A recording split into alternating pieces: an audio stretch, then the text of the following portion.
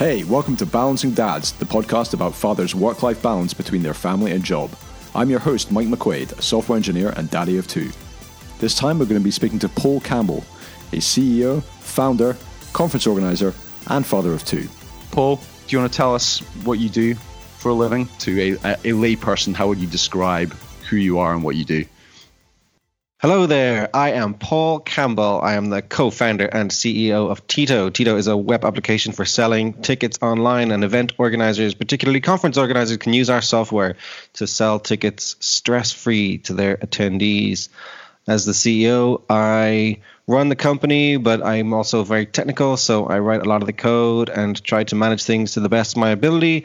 We are mostly self-funded and independent, and we're choosing our own way in the world, and we're aiming to be sustainable and profitable and to build a company that we are proud of. Awesome. And whereabouts in the world are you based? I detect you are not with a Scottish accent or an American one. No, I am in Dublin, Ireland, born and bred, and we have our office here right in the city centre, and it's a great place to be. I love Ireland, I love Dublin, and I was away for a couple of years, and it's great to be back. So what's your family setup? You mentioned you're married, your wife, and you've got how many kids? Yeah, we have two kids. So I'm married to my wife, Kira, and we have two kids. Lewin, he's the eldest, and Cole, he's a new baby. So Lewin is 3 and a bit, and Cole is coming up on 3 months. So there's nearly 3 years between them. Well, more than 3 years between them. So what's your schedule look like? What's an average weekday with, from getting up, going to bed, going to work with you and the family? Sure. Yeah, I've been giving this a bit of thought lately because it just feels like I'm stuck in a treadmill, even though it's a good one and it's self-imposed and it's definitely not heavy or over heavy on work. So since Lewin was born, my rule was always to try and give him at least part of the day of my full attention. It's been slacking a little bit lately because I've been looking after Cole in the mornings, but the plan would be to, when Lewin gets up or when I'm up, we go downstairs, no phones, nothing, no tech, no screens, no TV, and just make breakfast together and eat breakfast together, and then we have a play before we do anything else. So we try to do that. He's been doing that with his mammy the last couple of days, and Cole has been lying on me. But more or less every morning for the last 3 years, that has been what happened. Like down to breakfast, play for a while. Then on the weekday, he will go off to childcare. When we were in the UK, that was with Granny, or we had a nanny twice a week. And I will go and start working. And that usually pans out around 9:30 or so. 3 times a week I go to the gym at that 9:30 till about 10:30, 11. And then I'll start work after that. So work until, at the moment, it's about 4 in the UK. It was until 5:30, which would be dinner time.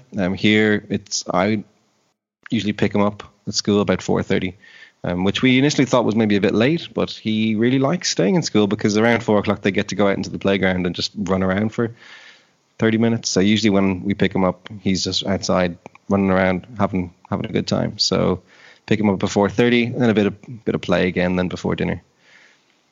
Dinner time, 5:30, he eats. We sometimes join him. We don't always. We'd like to more often than we do, but we don't.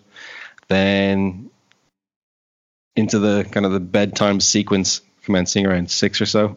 And sometimes dinner's late, so it runs in, and he never likes that because it feels like it's everything's squished together. But usually we do a bit of play before bath time. He loves Transformers and he loves Duplo. So we usually combine Duplo and maybe Transformers and maybe like little mini cars. So typical boy. And then we head upstairs. He's usually quite difficult to get up into the bath, but once he's in the bath, he doesn't want to get out of the bath or shower. He's recently taken to the shower. That brings us up to usually 6:30, 6:45, and then bedtime, into bed, get our jammies on. Then some stories. Stories are really important to me, and he's always had stories.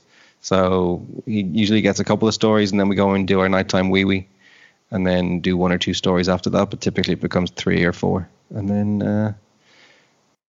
the idea is that we just close the door and say goodnight, but since we moved back to Ireland, Kira has been very hands-on and just kind of settling him before sleepy time. And then he's been pretty good, I have to say. About once he's asleep, and that is usually somewhere between 7:30 and 8:30. Hopefully the earlier, but often the later. And then downstairs, either have a decent dinner or have a pot noodle or a bowl of cereal. and then depending on how much... Go ahead. Pot noodle, I guess, is that the more traditional startup founder meal. Yeah, exactly. Although these are kind of slightly more high-end pot noodles. They're called They're called naked noodles.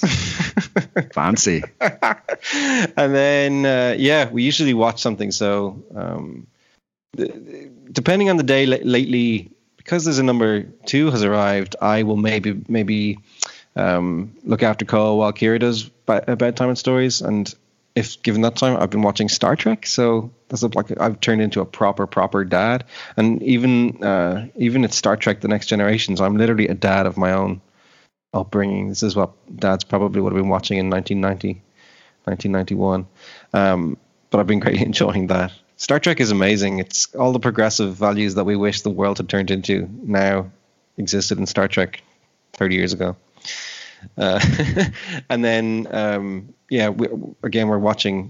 We'll watch an episode of something. Lately, we've been watching Sopranos again, going back to the old 90s box sets.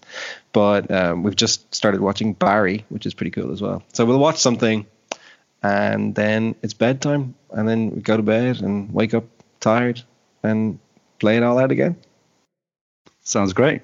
Yeah, so it sounds like you have a pretty similar sort of schedule to what we do. And I guess the most notable thing maybe to some listeners would be your working hours are perhaps very surprisingly reasonable for a co-founder of a tech company. Now, how much of that is intentional? How much of that was before you were a parent? And how much of that is the company being the stage it's in? Yeah, good question. So I used to work a lot more. I don't necessarily know if I actually got a whole lot more done.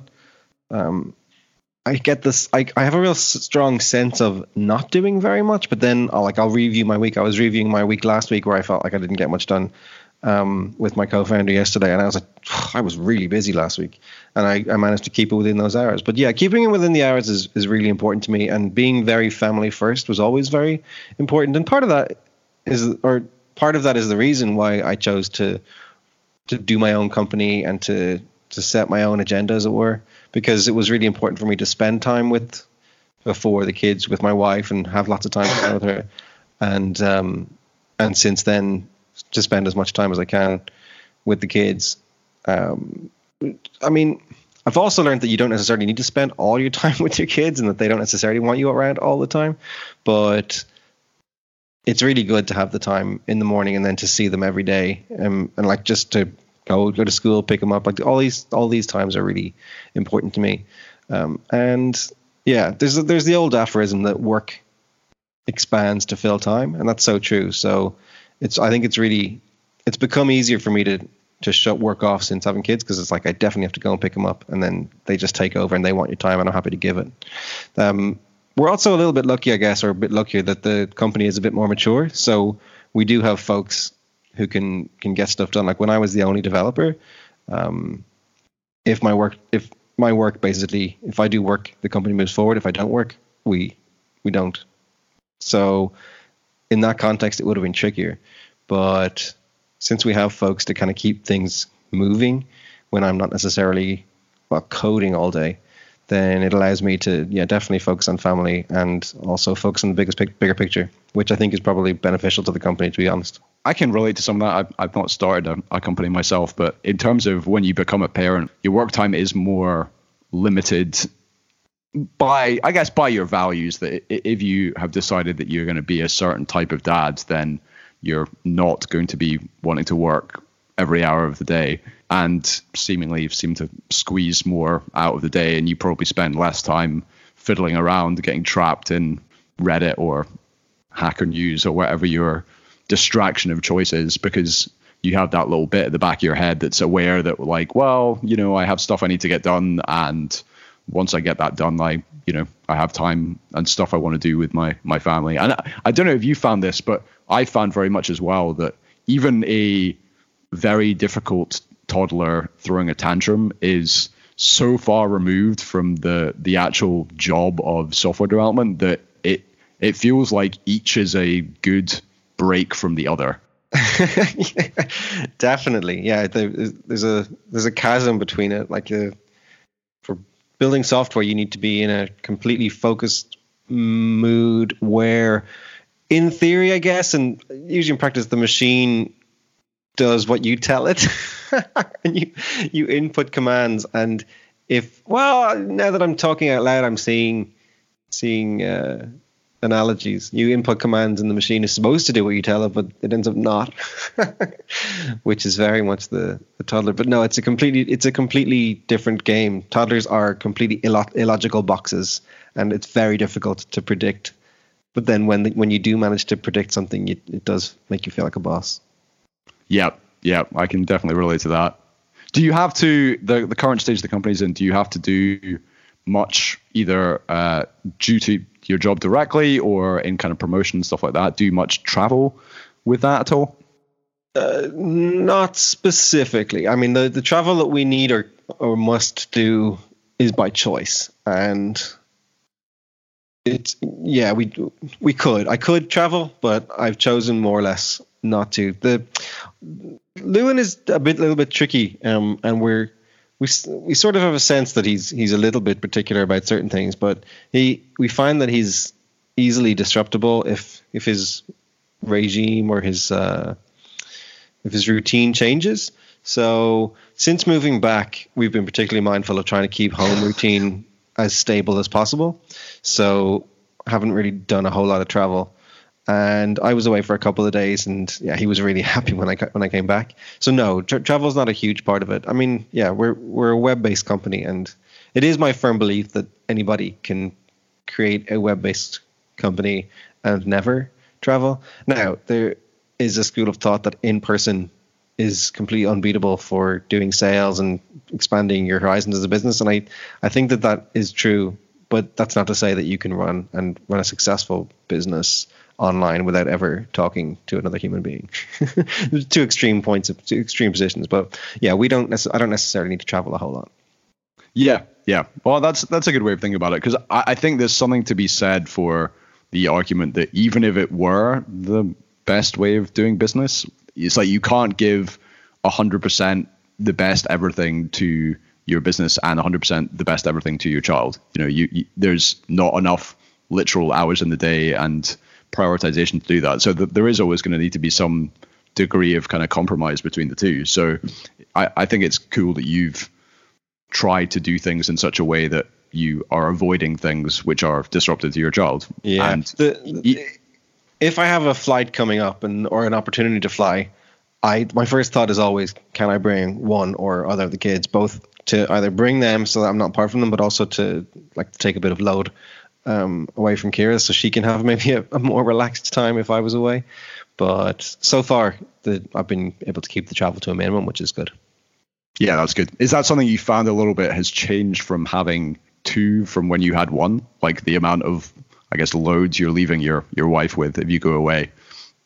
Yeah, definitely. So I've had one trip since Cole was born, and my folks took Lewin that week, and her mother was over that week too. So I was able to feel not so much guilt-free, because the guilt is always there, but just I was comfortable in the knowledge that Kira had support, both in the fact that Lewin was absent and being looked after by my folks, and that she had her mother there to support the baby while I was away. So I felt like I don't like the idea, and I don't think I could possibly leave her with the two kids. It's just that would be a whole other level of stress.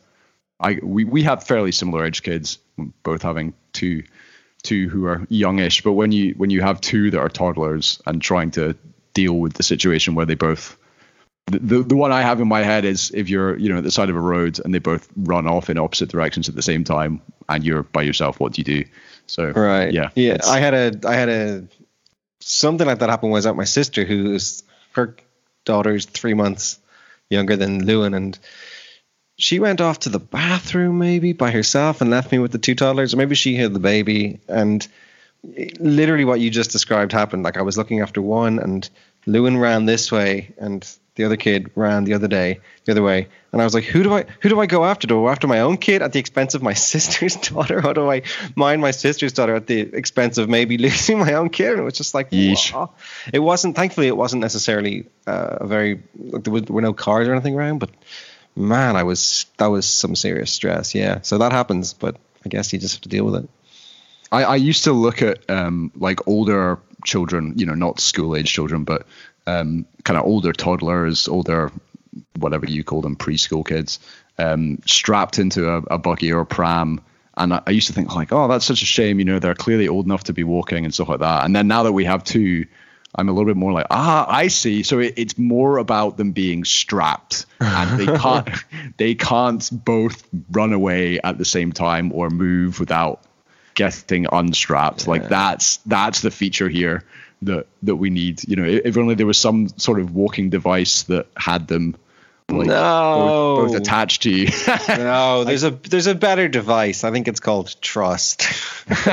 We were walking to school today, and there was another couple bringing their kids who were I think they're 5 and 3, and they're both on scooters, and they were letting them scoot way off up the path, and I thought that was really, really nice. But they've obviously got enough faith in their kids. They're going to stop at the lights, and they're not going to. I mean, your heart's in your mouth maybe a little bit, but I think I think to a large degree you can trust your kids, or you ought to be able to trust them. But yeah, it's difficult. I do find that, and I don't know if it is coming from the kind of software development world or whatever, that I do find it's very difficult to trust my kid. Like, I know that he's going to stop at the road, but I'm never 100% certain. Maybe I'm looking for probability, or I'm looking at it through the wrong lens. Yeah. Well, I guess that's the being a modern parent, right? Is that you're always worried about the edge cases, because those are the things that you've read about happening, and and statistically the chances are so tiny, and your own kid and yada yada yada, but it's hard to completely remove those things from your mind. But as you say, like the parents who are doing a good job, I feel, are the ones who kind of may have their heart in their mouth, but I'll let them do that stuff anyway. What do you do for discipline? Well, so our eldest is almost 2, and he is pretty much, since he has understood the meaning of the word, he really doesn't like to be told no. So that at the moment for us is pretty much sufficient for discipline. But the interesting, I guess, the thing we've seen, we have a bunch of friends who do things different ways that we've observed. And I feel we're in the kind of middle ground, and I kind of quite like it in the, so the way it generally goes is, if he wants, I don't know, an iPad, or he wants to eat my dinner instead of his dinner, or whatever it may be, even though they're exactly the same, of course, then we will say no. He will generally act as if it's the apocalypse right now. His tantrum is getting really good at the moment. He'll roll around the floor, and it's very dramatic. Oh dear. And our middle ground is, we will comfort him. Like, pick him up, give him a cuddle, give him something to distract him, perhaps, if he's kind of really inconsolable and we can't do it with just a cuddle or whatever. And then kind of try and get him back to kind of him having whatever he was not wanting to have, like his dinner or whatever. The discipline is just, if we say no, they don't get the thing that we said they couldn't get, because then it's mixed messages. But they do get comforted. They do get distracted, whatever, back to happiness. But that's so that's the level of discipline we have at the moment. How about yourself? What's discipline look like for? Yeah, I don't think we've any fear of saying no, but yeah, definitely we get the meltdowns. Loon's 3 and like approaching 3.5, and so yeah, I guess he's a little bit more mature, but he does definitely melt down. He's taken to screaming a lot recently, but we basically have a few things that are immediately reprimanded, but I'll talk about what I do, because I think I like it. And maybe there is some psychology that says it's the worst thing possible. But so basically, if he shouts and keeps shouting, or if he throws, or if he spits or bites, or maybe one or two, or if he just basically doesn't listen and keeps repeating not listen, I pick him up. Now, he's very heavy. He's over 20 kilos. So that's why the gym is important. So I pick him up, but that's kind of like, that's the extreme of like the physical reprimanding, is that he knows that he he could be plucked up. And I go into our front room, and I sit him on my knee, and I say, we're going to have a long chat. And he screams and screams and screams, and then he settles down. And then I say, now we're going to just think about what we did. Why are we here?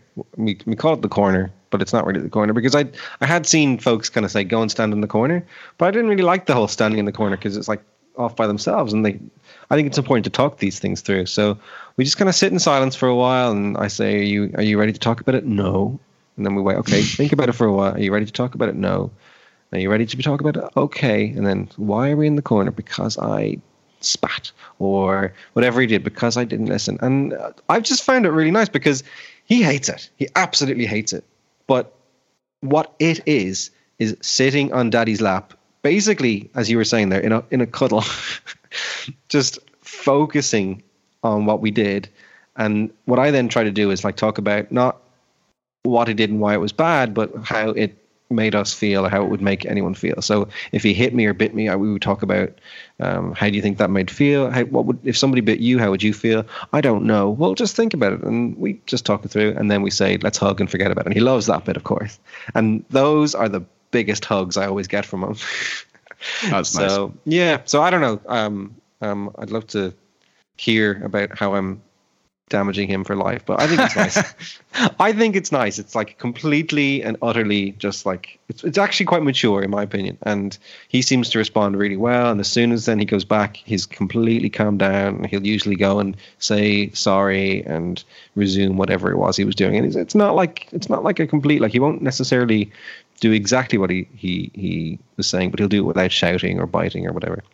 And that's what I do.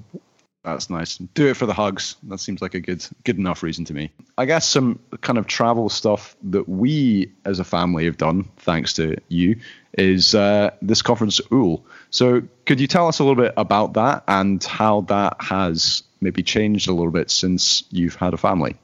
Sure. Yeah. So UL was a conference I started in 2012. And I wanted to do a conference for Apple folk, or folk who loved Apple. Primarily because I had met a few folks who were really good for that audience, and I wanted to just do something, and knowing those folks may kind of help me seed some decent speakers.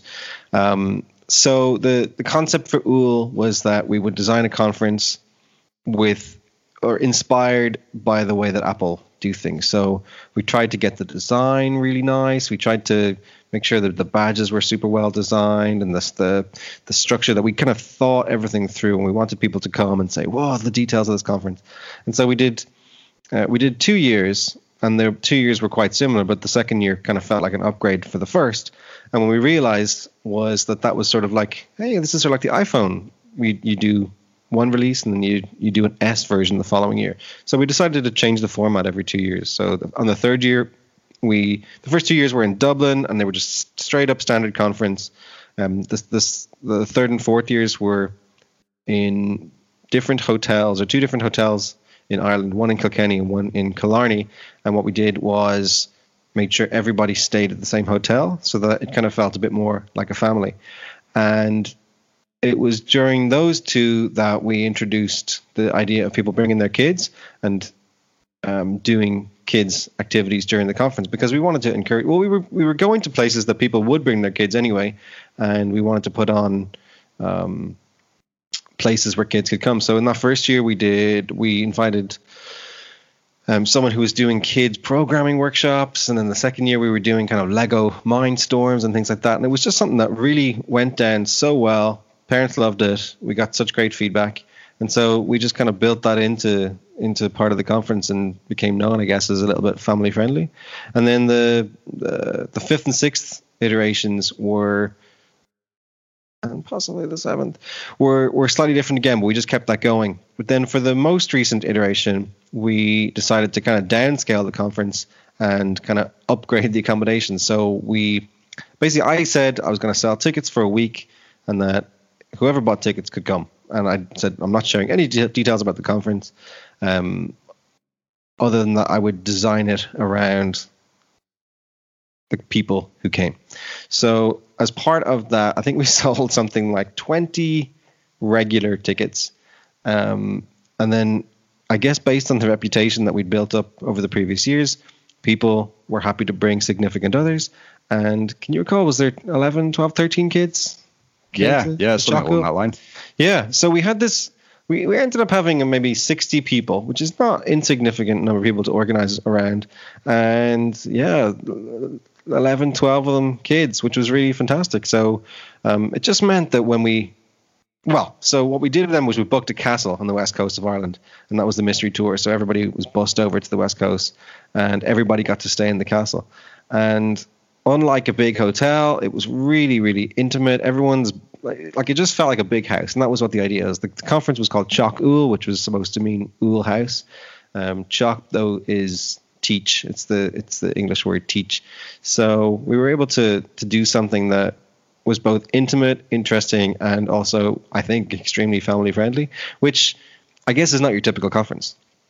No, I mean, for sure, it was not your typical conference. I think the big thing that is worth re-emphasizing that you said there. So you essentially ended up having more people attending the conference who were not the primary people, who were significant others and children, than the primary people by themselves, which is really, really interesting. And I think particularly compared to, I would imagine, any sort of other conference, where if you are lucky enough to have a conference with childcare facilities provided, it's a room with people who can legally look after your children, and it's the minimum level of, it's still better than nothing, to be sure, but it's the minimum level of legal requirement essentially to leave your children somewhere else. And I can say, as an attendee, we just had my eldest son at the time, and it was, he loved being there, and the fact that all the kind of bedrooms were 5 minutes walk from where all the kind of talks and workshops and stuff were, and all the meal times and things were. And then there was kind of on-site kind of babysitting and childcare during the day. It just meant that my wife really felt like she could be, part of the conference, go to a bunch of talks and things like that, without kind of having to compromise on my son's enjoyment at all. He could go and have a nap, and she could go to a talk and stuff like that. And that was all facilitated in an environment that was very suitable and enjoyable for him, rather than it being just, like we have a room at the back and you can go and listen to talks and things like that while he sits in the room. So I thought it was fantastic and really interesting.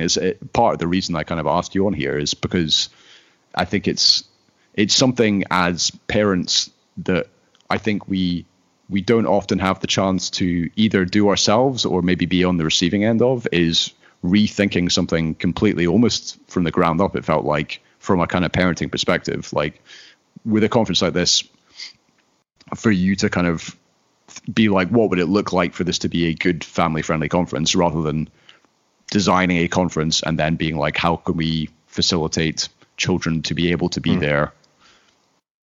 There are a few things you made me think of there. And first of all, I just want to say credit where it's due. First of all, to Aoife Reaper Reynolds, who was co-organizer of Teach Úll, and she basically made all the kid stuff happen. I think it's important for, I don't know, Úll is very much my conference and my thing, and so like definitely it required my blessing and the impetus was on me to make sure what happened, but Aoife made it happen. But before that, I attended NodeConf Adventure, I think in 2009 or 2010, organized by Michael Rogers. And that was where I first experienced kids at a conference. And it just struck me that people are different when there are kids around. People are so much more disarmed, relaxed, maybe. Kids just humanize events in the way that isn't present when it's just all grown-ups. And I don't know what that is or how that is. I mean, I guess it makes sense that people are on better behavior because they know that there's kids around, but there was just something very human about there being a lot of kids. And Walker Creek Ranch is I think it's like a summer camp destination. So there was definitely a real kid-friendly vibe going on at that, but definitely kudos to Michael for giving me that experience back then. But the other thing is that since having Lewin, I've discovered, and you do discover, that so much of our society, so much of society going out, shops, going to cafe, going anywhere, going about your day-to-day life, is even if kids are accepted and welcomed, places are not optimized for having kids. And that to me is so strange, because there are a lot of kids out there. And yeah, to have a conference and then tack on kids at the end, that's fine. But to have a conference where kids are completely integrated and the conference is for kids and for significant others, to me, there's no downside to that, because you get all the benefits of going and learning and interacting with your peers, but you also get to bring your family. And surely that's what things are all about. I guess you meet folks who are a little bit cynical and they say they go to conferences to escape or whatever, but like, that's not very nice.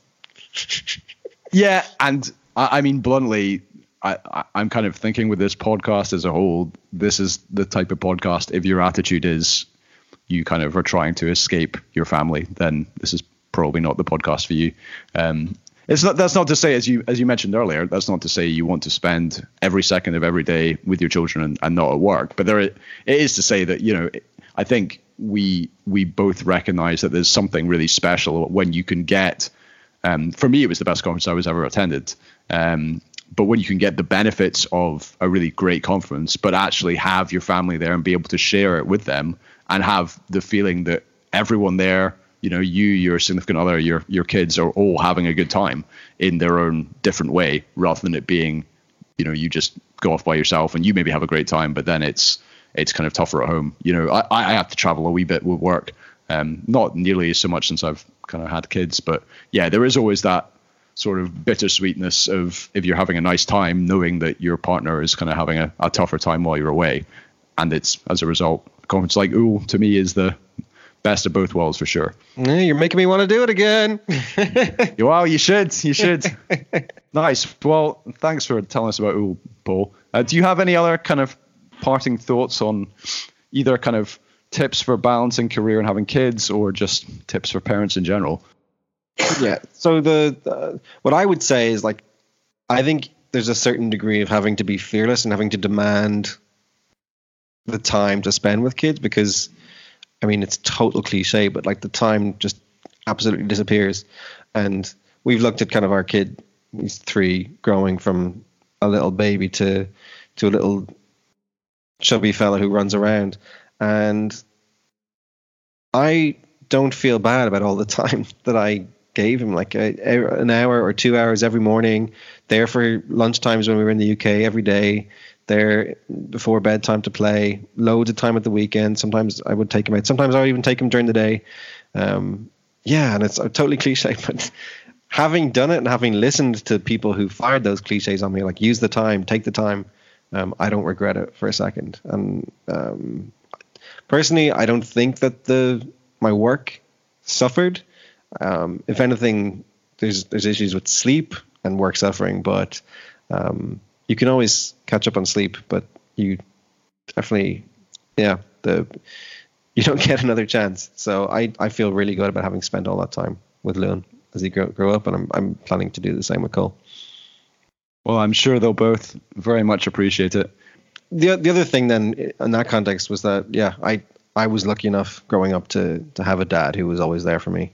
And I think that probably goes into my attitude, that like he was the first one up every morning, making breakfast, making sandwiches, and he would bring me to school. He would pick me up from school. He was always at the sports games, watching at the sideline. So I definitely don't harbor any of the kind of the dramatic father resentment, and I really would like that for my kids.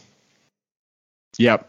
No, very much agreed. And I think it makes you, when you pause to think about this stuff as well, I think there's another potential guest I have who's going to talk about being a single dad, and it does make you kind of grateful for all the support you do have when you are able to have that support, be it your partner or grandparents or whoever it may be. Well, thanks for joining us, Paul, and enjoy the rest of your week. Thank you very much for having me, Mike. It's good to be here, and definitely a topic that I feel very strongly about, and hopefully people enjoy listening to. You can find Paul on Twitter @PaulCA. Thanks for listening to Balancing Dads. You can find us on Twitter @Balancing Dads and me @Mike McQuaid. Have a good week.